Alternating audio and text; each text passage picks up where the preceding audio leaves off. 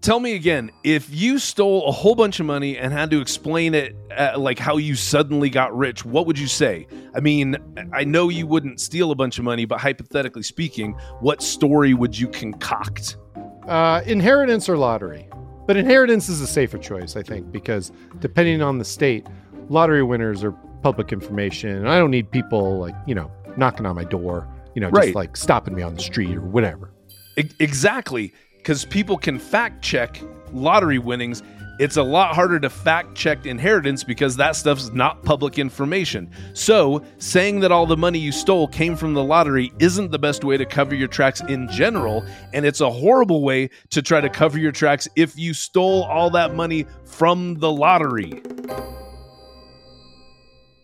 If you'd like to earn CPE credit for listening to this episode, visit earmarkcpe.com. Download the app, take a short quiz, and get your CPE certificate.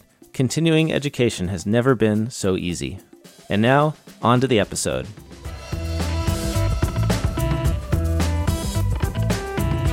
Hello and welcome to Oh My Fraud, a true crime podcast where our criminals don't burn their victims' bodies so much as they erase their victims' hard drives. I'm Greg Kite. And I'm Caleb Newquist. Caleb, before we get into it, as we're wont to do, I would love to read a listener review real quick. Is that okay? It is okay. Yes. Awesome. Yeah. This one comes from listener Mighty Law. It says, quote, as a CPA of 20 plus years and an ex-Mormon descended from polygamists, this is my favorite podcast. Great stories, well-researched, and thoroughly entertaining. 5 stars. If you're wondering why anyone would include the detail about being descended from polygamists in their review, check out episode 40, The Case of the Polygamist with More Fraud Charges Than Wives. It's fun for the whole family, unless it's a polygamous family. If you like Oh My Fraud, please take a minute to write us a review. Who knows? We might even read yours on the show. Likely, we will read yours eventually on the show. Yes. Also, if your firm is looking for in-house ethics or fraud training that doesn't suck, we do that. And don't worry, we can work clean. We're professionals. If you want more info on pricing and availability, send us an email at ohmyfraud@earmarkcpe.com. Okay, Caleb. So changing subjects. Right now, I just shortly before recording, I checked the Mega Millions jackpot, and it is $493 million. But that's if you get the annuity. So the $493 million that gets paid out in 29 annual payments. I did the math because I have Excel, and that turns out to be $17 million per year. Okay. For 29 years, and after taxes, I'm estimating that is roughly giving you about $10 million per year after taxes. The cash option, it's fun that if you look on the website, they give you the cash option. The cash option for this one is $231 million. They say estimated cash option. So after taxes, the cash option would leave you about $135 million in one lump sum. So Caleb, do you take the 29-year annual payment or the one-time lump sum cash option?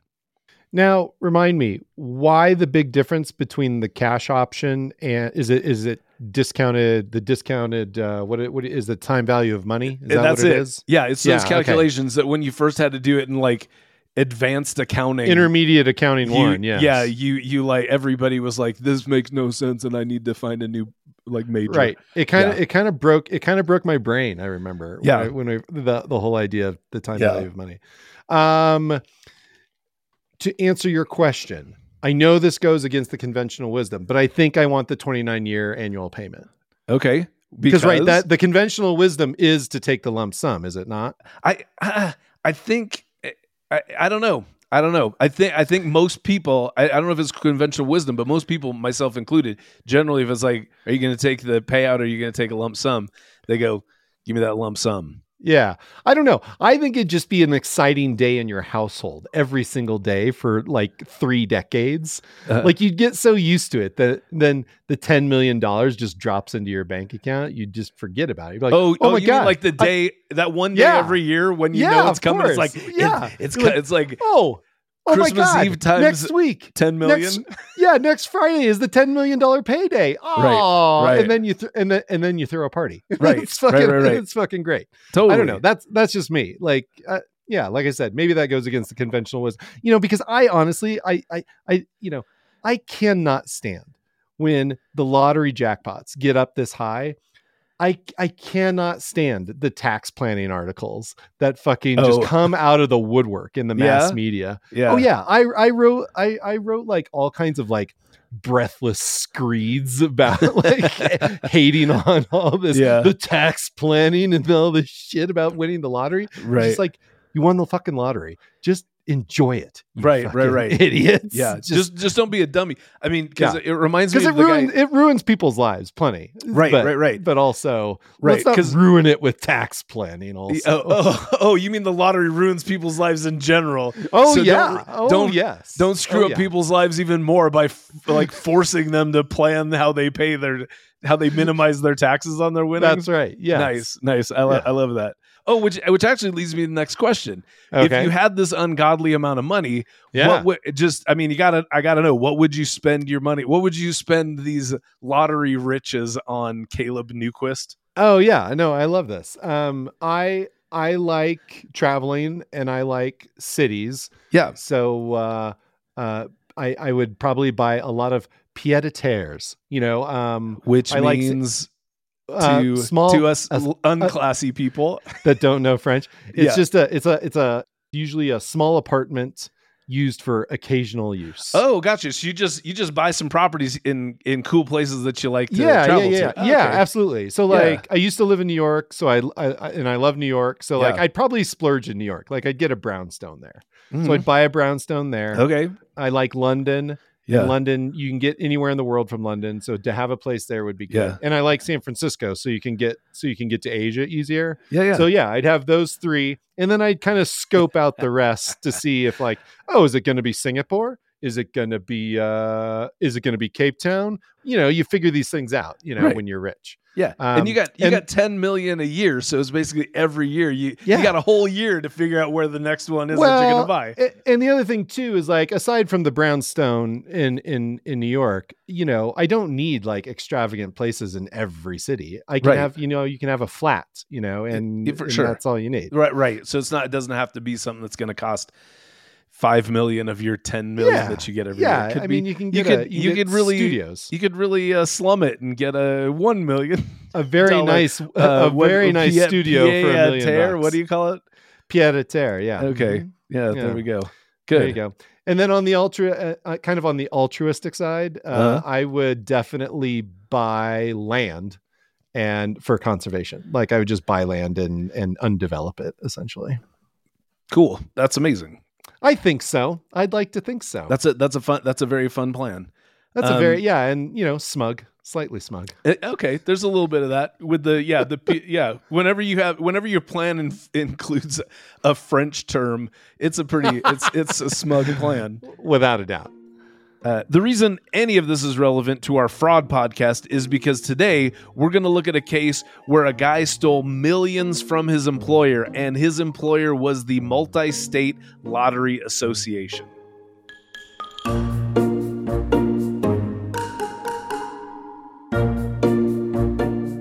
You might not believe it, but lotteries have been around in the United States since colonial times. Jamestown, Virginia funded lotteries to support the colony, and at some point, every one of the 13 original colonies had a lottery. It's weird to me that Puritans were cool with the lottery. Right?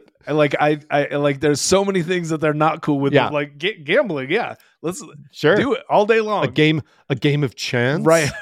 The Lord doesn't have any problem with a game of chance. Right. But they apparently so many things are against, but not this. Yes. Good point. Beginning in the 1830s, public opinion started to change for religious and moral reasons, as well as a loss of public trust due to corruption and various scandals. By 1890, the only states with lotteries were Delaware and Louisiana, and that kind of makes sense in a strange way. And by 1895, there was a complete prohibition of lotteries throughout the United States. They started popping back up in 1934 when Puerto Rico started one, The next one was in 1964 in New Hampshire. Today, there are only 4 states that do not indulge in lottery sales. Neither Alabama nor Utah have lotteries for religious reasons. I can attest to that. Tracks. Nevada doesn't have a lottery because they want people to lose money in their casinos. And no one knows why Hawaii doesn't have a lottery. It's a mystery. There's no explanation. No explanation. Greg, do you remember ever watching the ping pong ball lottery draws on TV? Yeah, I do. Back in the day in Washington State, which, by the way, I did find out Washington State started having lotteries in 1982. And I vaguely remember sort of this new exciting, what you can win $1 million. You're going to be set for life with $1 million. That's unreal. They would have the draws on TV, and we would actually watch them from time to time. Yeah. Nice. Well, you might not believe it, but the biggest lotteries, Powerball and Mega Millions, still select their winning numbers using the old school ping pong ball style lottery machines. But there are a lot of lotteries that have switched over to random number generators. Just about a year ago, Lotto America switched from numbered balls to a digital draw system. Now, we weren't able to find an accurate statistic on what % of lotteries use number balls versus lotteries that use random number generators, because there are a million different ways to do lotteries across 46 states, and they're all regularly changing how they select their winning numbers.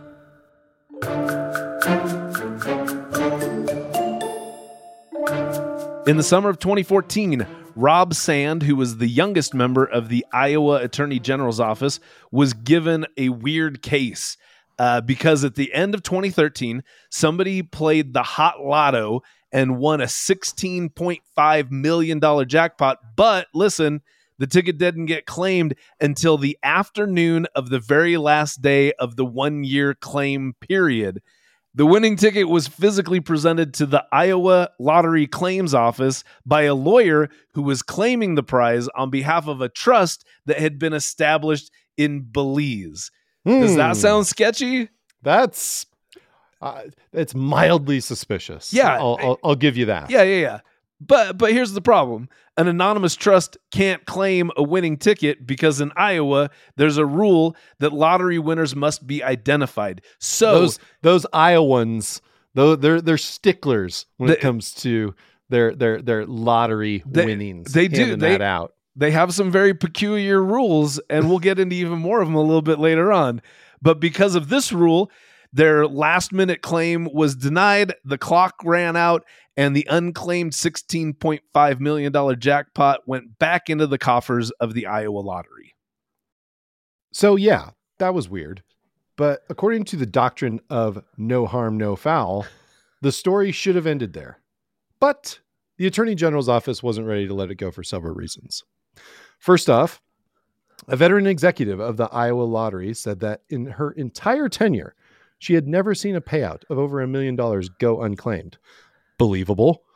So that adds to the weirdness. I've always thought about that, and I go, there's got to be people who buy tickets and misplace them, and that there's absolutely big jackpots that go unclaimed. But apparently that does not happen very often, according to this senior executive of the Iowa lottery. Hence the added weirdness. Yes. Second, and more importantly, about a month earlier, an attorney from Canada named Philip Johnston called the Iowa lottery office. He said that he had the ticket, and he even gave the correct 15-digit serial number. The lottery office asked him what he was wearing when he purchased the ticket. Kind of a weird question. Yeah. Johnston said he was wearing... It's like, hey, that's the right ticket number. What are you wearing? What are you wearing? Oh, I mean, what were you wearing when you bought the ticket? Right. Johnston said he was wearing a sports coat and gray flannel dress pants. And that was the wrong answer. You see, since the prize was so large, the lottery office went to the Quick Trip convenience store where the winning ticket had been purchased and obtained the surveillance video of the person who bought the winning ticket. That guy was wearing jeans and a hoodie and a baseball hat. Now, You might still be thinking, who the fuck cares? Well, Iowa fucking cares, because they also require that the person who claims a winning ticket must also be the person who bought the winning ticket. Which is so weird. I had no idea that was ever a rule, because that basically means you can't gift someone a lottery ticket, at least not in Iowa. At least not in Iowa. And I know that it's not that they don't have those same laws in other states, but yeah, like I said, that seems like a very peculiar and specific law to the state of Iowa. As someone who grew up next door to Iowa, I can confirm that they're a bunch of fucking weirdos. Okay. Right. Okay. I didn't know there was Love you, Nebraska-Iowa beef, but here it is. Love you, Iowa, but you're a bunch of fucking weirdos. Bunch of fucking weirdos. Okay. When they told Philip Johnston about that, he admitted to telling a fib and said that he was really just assisting a client who won but didn't want to be identified. Like we said earlier, winners had to be identified. So Johnston withdrew his claim to the winning ticket, which raised even more red flags, because who the hell thinks their anonymity is worth more than $16.5 million? Yeah. Anyone? That's bizarre. Not me. No. Not me. Not me. I'll give you my social security number for $16.5 million. Yeah. But wait, there's more. After the last-minute Belizean trust situation transpired, the Attorney General's office did a little digging and found out that the president of the trust was Philip fucking Johnston. The lawyer from Canada.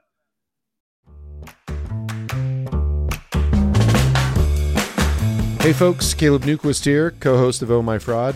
If you're an advertiser or marketer who wants to reach an engaged audience of accounting and finance professionals, why not advertise on Oh My Fraud? Use our self-service ad platform to browse our inventory and book the slots that fit your marketing budget. From there, it will only be a matter of time before you hear us telling our listeners your company's story. Head over to ohmyfraud.com/sponsor to get your campaign started. That's ohmyfraud.com/sponsor. I have no idea how anyone thought this was a good use of taxpayer funds, but the AG's office wanted more answers. I guess there were just so many red flags about this that they assumed somebody somewhere was doing something illegal. And not to mention, the Attorney General, whose firsthand account I read, he said that he was worried about the safety of the guy in the video that actually bought the ticket. He was worried that guy's carcass was rotting in the middle of some Iowa cornfield. So the AG's office sent investigators to go talk to Johnston up in Canada. Johnston pointed them in the direction of a Texas businessman named Robert Rhodes. And when they went looking for Robert Rhodes down in Texas, he basically just never answered his door and he never answered his phone until the investigators gave up. So weird upon weird and super suspicious, but still none of that's criminal. You were just more patient than the Iowa investigators were. And I was gonna say, did the investigators give up easy? Because usually investigators aren't known for giving up easy. In the account, it said that they waited for days at his house, and he either never came out or never came home. Wow. So yeah, this was he was clearly trying to avoid them. I am satisfied. Yep. I am satisfied. So at this point, the AG's office decided to release the video, including the audio, to the public. And not long afterwards, no less than 4 people, all of whom worked for various lotteries, positively identified the guy who purchased the mystery ticket by his voice. Here's a quote from the book, The Winning Ticket. It says, "At the Multi-State Lottery Association, a receptionist watched the video, then handed her earbuds to Noelle Kruger, another employee, and told her to listen without saying what she was listening to. 'Why am I listening to a tape of Eddie talking?' she replied. By Eddie, she meant Eddie Tipton, their co-worker. He was the security director for the Multi-State Lottery Association."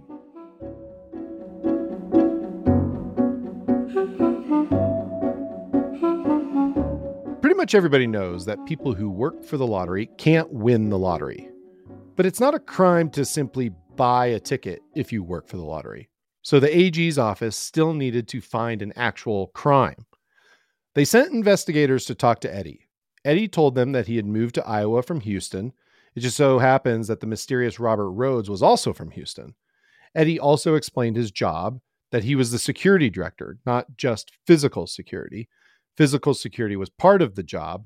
So I guess that means he was kind of like a bouncer for the lottery office. Right. Like if people were like, no, check the numbers again. If they did that too many times, he had right. He was the guy who was like, I think it's time for you to leave the office of the multi-state lottery. Out on their ass they went. Yeah, I think maybe something like that. Yeah. Not totally sure though. But he was also the guy who wrote the computer programs that draw the winning numbers. Now, I don't know many bouncers that are also computer programmers, but nevertheless. Now you know one. There you go. After the interview, the investigators did a little digging and discovered that Eddie and Robert Rhodes were connected on LinkedIn, which maybe doesn't mean anything. Just one more reason to not be on LinkedIn. Yeah, got that right. But LinkedIn showed them that Eddie and Robert went to the University of Houston together and had the same major. It also showed that Eddie used to work for a company founded by Robert. Yeah. Pulling on your collar a little bit. Yikes. It doesn't take the Manhattan Project to connect the dots here. The guy who wrote the program that picks the winning numbers for the lottery knew what the winning numbers were going to be. He bought the winning ticket, and the video showed that he picked his own numbers, even though the vast majority of tickets sold are quick picks. And he had his old college buddy claim the ticket because he was prohibited from doing it himself. In Iowa, it was a Class D felony to attempt to influence the winning of a lottery prize through the use of fraud, deception, or tampering with lottery equipment. Eddie told investigators that he was in Texas on the day that the ticket was purchased, but his cell phone records showed that he was in Iowa. Uh-oh. His credit card records showed that he had rented a silver Ford Edge, the same car that the purchaser in the video was driving. Oh, no. Not looking good. The Attorney General's office had enough evidence to file charges, so they did, and Eddie was arrested. In October 2015, a jury convicted Eddie Tipton of falsely attempting to redeem a lottery ticket and tampering with lottery equipment.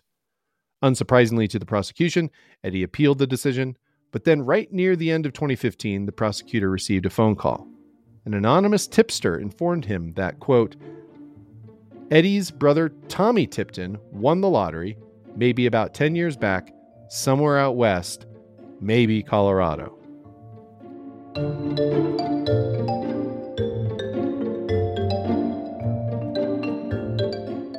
Since Eddie had appealed, that meant more evidence could be gathered and submitted. So the AG's office obviously looked into Tommy's jackpot. Before this, the AG didn't have any evidence that Eddie had rigged any other lotteries, but they were pretty damn sure that this wasn't Eddie's first rodeo. Here's another quote from that book, The Winning Ticket. It says, not only had Tommy Tipton won a lottery, but he had also had another person claim the ticket for him. And turns out it was another manual play win rather than a quick pick ticket. And on top of that, Tommy and his friend then made some poor decisions that led to an FBI interview. So here's what happened. Buckle up, because this is where a weird story gets plenty weirder. Tommy was in Colorado on a Bigfoot hunt. Yeah, a Bigfoot hunt, because he was a member of the Bigfoot Field Researchers Organization. And what are you going to do? Be a member of the Bigfoot Field Researchers Organization and not go on a Bigfoot hunt? No, you're going to go hunt for a fucking Bigfoot. So while he was in Colorado, he didn't find Bigfoot, but he did win a $500,000 lottery jackpot. Tommy said his marriage was in the toilet and he didn't want his wife to find out that he won the lottery, so he gave one of his Bigfoot hunting friends a 10% cut of the jackpot for cashing the ticket on his behalf. But then Tommy was left with this suitcase apparently full of sequentially ordered bills that apparently came directly from the Treasury and were wrapped with those little paper wrappers that say this money came directly from the Treasury. I don't know, something like that. He didn't these like guys it. Obviously, yeah, these guys maybe also didn't know much about Watergate. I don't know. Right, exactly. But one way or another, Tommy didn't like that. He didn't like that. Okay. He didn't like it at all. So maybe he does know Watergate. Maybe he did. Yeah. Well, here's the thing. Bigfoot hunters, if anything looks suspicious, they're going to, they don't like that. Especially if it has anything to do with the government. They're going to try to remedy that as quickly as possible. Yep. It's like, what are they hiding? So here's what he did. He went to another buddy, a guy who ran a fireworks stand, and asked him to trade his nice, crisp, sequential $450,000 for his buddy's $450,000 of beat up fireworks stand money, because apparently just after the 4th of July, fireworks stands have a ridiculous amount of just cash around. Just a sweaty pile of money, fucking cash. Money that's been in a 13-year-old's pocket while they rode their bicycle to the fireworks stand. Yeah. That's what we're talking about here. Absolutely. But obviously, this seemed super suspicious to the fireworks guy. So what did he do? He called the FBI. The FBI got a hold of Tommy. They questioned Tommy, and he told them this entire story. And it all seemed super weird, but none of it was illegal. It looked like money laundering, but if you listen to episode 52 of this podcast, you'll remember that you can't be guilty of money laundering if you got the money legally. And this guy's a Bigfoot hunter, so the money laundering wasn't the weirdest part of his story, not by a long shot.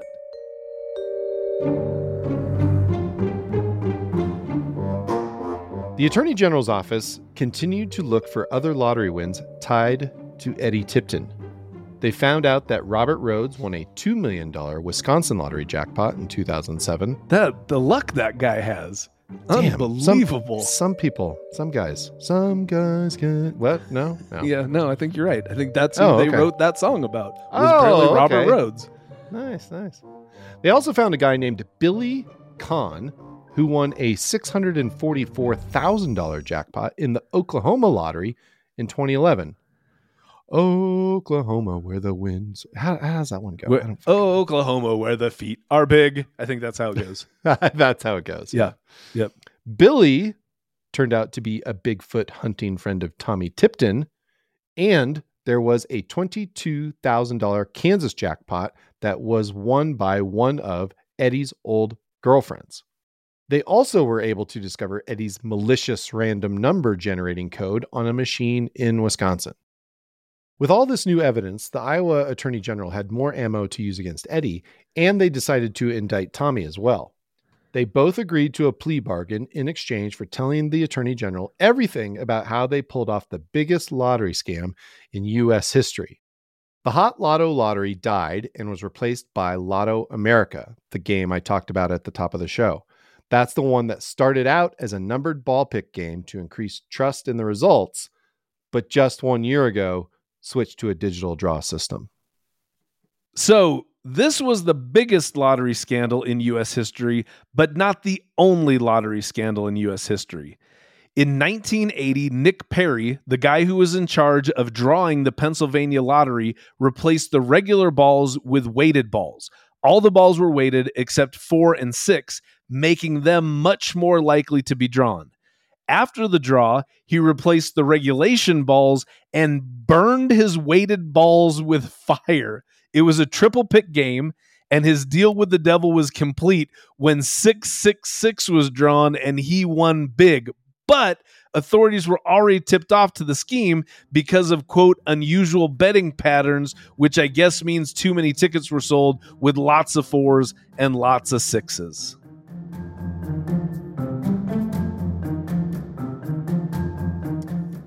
Okay, Greg. Did we learn anything? Yeah, well, we were at least, like often happens, we're at least reminded of some things. Yes, at the very least. We are reminded of some things. For instance, there were a couple of red flags that stood out. Okay. One of those was that Eddie owned an 8,500 square foot home that included a 20-seat theater room and a basketball court in the basement. Okay. I got to believe not too many people with state agency jobs can afford an 8,500 square foot home with a 20-seat theater and a basketball court in the basement. I don't know. Maybe heads of security at lottery associations are handsomely paid, Greg. Right. I don't know. And the guy, and that's the thing, he probably was well compensated because he clearly was good at the computer stuff. And computer stuff. That's one way to put it. Computer stuff usually pulls in a good paycheck, but I don't think 8,500 square foot home good. How big's your home, Caleb? Not 8,400 square feet. My home, it has 2,222 square feet in it. Are you serious? Are you fucking with me? No, that's how I can remember it, is because it's that's just hilarious. all twos. Yeah. Yeah. So ours is, I don't know the exact, these are not details that I commit to memory, but it's probably around 3,000. So his home 3 to 4 times bigger than my home. Yep. And the funny thing is, I don't know if this is relevant or not. He's single guy, no kids. So he does. A lot of space for one dude. I mean, it's not like, you can say, does he need all that room for his family? No, because he doesn't have one. It's just him. But even if he had a family, you don't still need 8,500 square feet. Space. So, so we know that living beyond your means is the single biggest red flag that someone is committing fraud. So there's that. We've covered that a million times. Here's another interesting tidbit about Eddie. In Texas, when Eddie was younger, he had 2 non-felony convictions, one for theft and one for burglary. So that was on his record, and that probably should have disqualified him from the job of security director at any company, including the Multi-State Lottery Association. So next thing we're reminded of, background checks, very important. If your company's not doing them on people in key positions, you can still do background checks on people even after the fact. It might feel a little weird, might feel a little intrusive, but also might be very well worth the money and time spent to do it. Another thing that I learned, and again, Caleb, it seems like I think we can say every single fraud is the result of poor internal controls. I can't think of a one. Because if there was that did not have poor internal controls. Well, and even logically, controls of some kind. Even logically, just choose. Yeah. If there are internal controls that are working properly, the fraud wouldn't have. Right. Like, I can never remember a podcast that we've done, Greg, where you said to me, Caleb, there are actually some pretty solid controls in this case. Right. And yet the masterminds of this fraud slipped right by them. Like, you never said that to me. Exactly. Because I'd like to think that in Die Hard they had really good controls, but the bad guys, they had a big mechanical safe cracking device. So that might be an example, right, of internal controls being in place, but somebody just brute force overwhelming them. Bank robberies. Are you talking about Die Hard with a Vengeance? Which one are you talking about? Die Hard, the first one. They had all the bearer bonds in the bearer vault. Bonds. Yeah, yes, the bearer bonds. And they had the big drill that was going in. That was come on. Yes, it's good. Got to remember that one. Only at Christmas. Bearer bonds. Do you remember studying about bearer bonds? I do remember studying about bearer bonds as well. And Die Hard came up. Die Hard came up. Did it then? When I learned it? Oh, it absolutely did. Oh, no kidding. I was like, okay, are those real? Well, I think not anymore. They don't use it anymore. Exactly. Even when we were studying it in school, they were like, okay, apparently I have to teach you about bearer bonds because it's in the textbook. But just so you know, this isn't nobody uses these. Nobody has. Yeah, but what's weird, lottery tickets actually very similar to bearer bonds. They are when you think about it. So, the internal controls in this case kind of sucked. They looked okay on the outside, but they were actually crap. there's an organization called Gaming Labs International, or GLI. It's this independent third party that approves all of the multi-state lottery associations' lottery machines. And so here's another quote from the book, The Winning Ticket. It says, around 2008, Eddie would send GLI the pure source code. That's the code that a human could read, to review and confirm that it was a random number generator. GLI would review it to ensure that it was what it was supposed to be, and then watch Eddie compile it. To compile code is to turn it into ones and zeros like a computer would read. They'd watch through a remote connection through which GLI could view Eddie's computer desktop. Before 2008, Eddie Tipton would just send a single email to GLI. Both source code and compile code were attached with an understanding that they were the same code, but no means of verifying that, just, Scout's honor. So clearly not the glaring holes in the internal controls. I think you and I have well established. And I mean, a lottery association is not necessarily a small business, but if you're going on the honor system, yeah, you're going to get ripped off. Yeah, you are. It's just a matter of time. But also, it's just the right person in the right situation is going to take advantage of your little honor system. Exactly. But will you concur that from the outside, this looks very legit, where it's like, oh my gosh, we have an independent outside party called Gaming Labs International that reviews all of our code before it's installed into a machine. And that's true, but not in a manner whereby you can't sneak malicious code in. Right. So some of Eddie's winnings, they came before 2008 with the lax codes, but most of it came after 2008, even with the more robust controls. But there were still flaws even with the more robust controls. GLI could only see one of Eddie's monitors, even though they knew that he had multiple monitors, and they couldn't actually physically see Eddie himself. They just saw his monitor. So he was apparently pulling some shenanigans, or kind of like a magician doing a magic trick where they're distracting the GLI with the one monitor they could see, while behind the scenes he's, inserting the code that actually allows him to know what the winning numbers are going to be. Right. One last thing that I thought was interesting that I learned about this case was, and this goes back to our perennial discussion of, was justice served? And one of the things that, because the book, the winning ticket, that was my main source for this entire podcast. And it was written by the Attorney General who investigated this case. And he brought up something very interesting, where it's kind of some of the calculus that organizations like the Attorney General Office does when they're doing things like sentencing and things like that. Because he was talking about how with financial crimes, well, I guess first off, he was talking about non-financial crimes. He says if you murder somebody, there's no way to pay that back. You can't bring a dead person back to life. So the way justice is served is by punishing the person. You just have to punish. It's just through punishment, and that's it. Punitive. Exactly. Financial crimes, different, because justice is served if the people who were robbed get all their money back. Yeah, if restitution is made. Exactly. So, which I think really adds an interesting light to a lot of our prior conversations about justice, because that makes sense.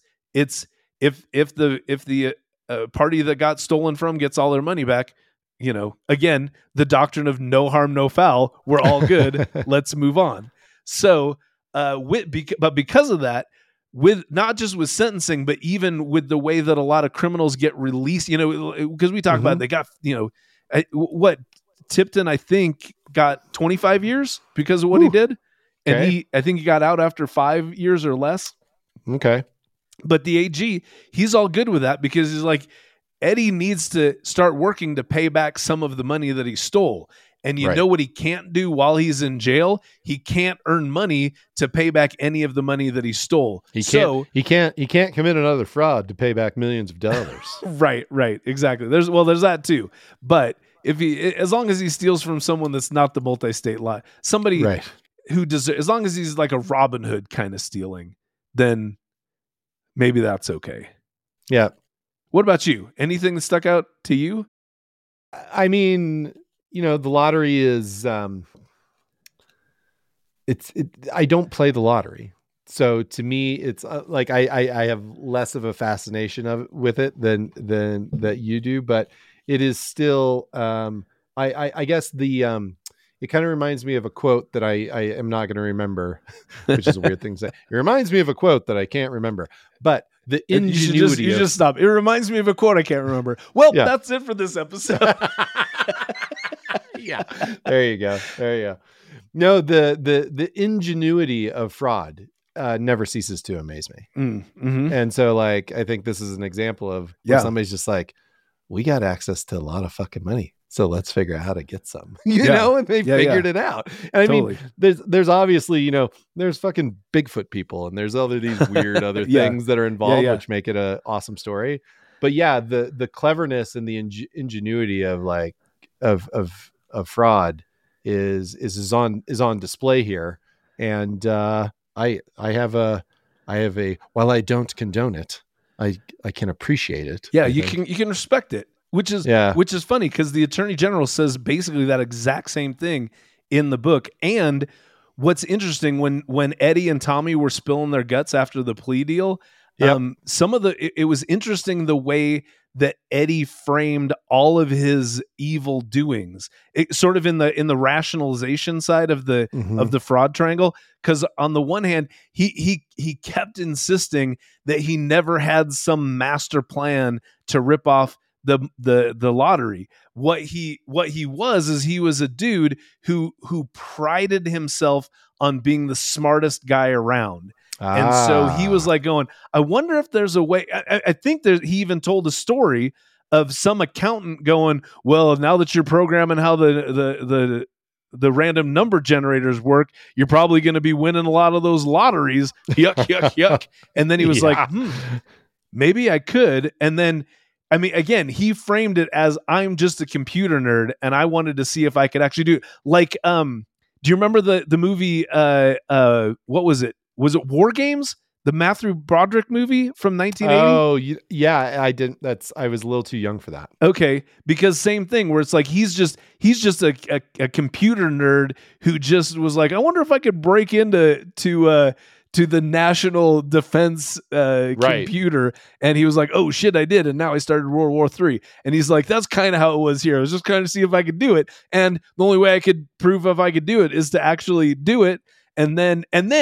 To further that, once he did win these lotteries, he was like, so I passed it on to my friend Robert Rhodes. He was this businessman. He did some favors for me, and his businesses were tanking. So I was like, hey, this will help you out. So he painted himself as kind of a Robin Hood sort of guy, where it's like, I'm stealing this money, but nobody really feels it because it's coming out of this lottery fund anyways, and I'm helping some people. And yeah, I'm getting a taste myself, but really, I'm a good guy. I'm just I'm a curious, hardworking guy that wondered if he could do this, and I was able to do it. And then when I did, I just was like, hey, I'm going to help some people out. And the AG at that point stopped him and was like, wouldn't the better decision to go to your boss and go, hey, I was able to hack our system and program it, so we have some flaws. Maybe we should work on that. And he was like, oh yeah, that totally would have been the better way to go.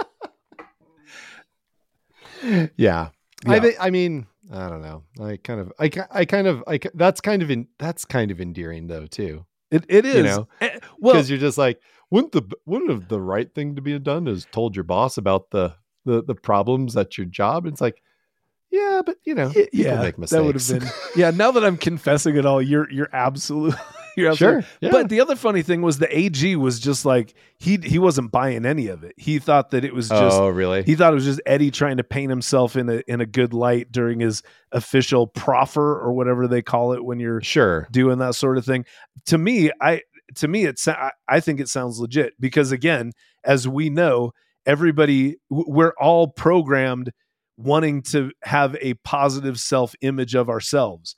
And so the narrative is, it was a challenge I wanted to see if I could do. And then it's like, okay, so I did it. Yeah, maybe it was a mistake, but I was helping some people out. So you're kind of patting yourself on the back along the way. So again, the story he told, as recounted in that book, lines up with a lot of the other stuff that we've looked at in the past. Do you think this is a victimless crime? No, I don't. Okay. Because there were people who sued different lotteries as a result of this crime because as you know, lotteries jackpots increase, and once there's a winner, it drops back down to the minimum. Yep. So there's people who won jackpots after the falsely won jackpots, and they were like, my jackpot should have been this. Multiples of what I won, but it wasn't, because some jackass rigged the thing and took all my money. But also, it kind of still feels like a victimless crime, because it's like, okay, so you didn't win $18 million. You only won $2 million. Cry me a fucking river, you little. Yeah, kind of. Yeah. All right. Well, that's it for this episode. Remember, for this week's Mega Millions, try picking 8, 14, 32, 34, and 67 with a Mega Ball of 12. And also remember, for this week's Mega Millions, try picking 8, 14, 32, 34, and 67 with a Mega Ball of 12. Also remember, for this week's Mega Ball, try picking 8, 14, 32, 34, and 67 with a Mega Ball of 12. Do you understand what we're telling you, listeners? If you want to drop us a line, send us an email at ohmyfraud@earmarkcpe.com. Caleb, where can people find you out there on the internet landscape? You can find me on LinkedIn / Caleb Newquist. Greg. Same thing. Find me on LinkedIn. I'm Greg Kite, CPA. Oh My Fraud is written by Greg Kite and myself. Our producer is Zach Frank. Rate, review, and subscribe to the show wherever you listen to podcasts. If you listen on Earmark, you can get CPE. CPE is good if you're an accountant. I love it. Join us next time for more avarice, swindlers, and scams from stories that will make you say, oh my fraud. Oh my fraud.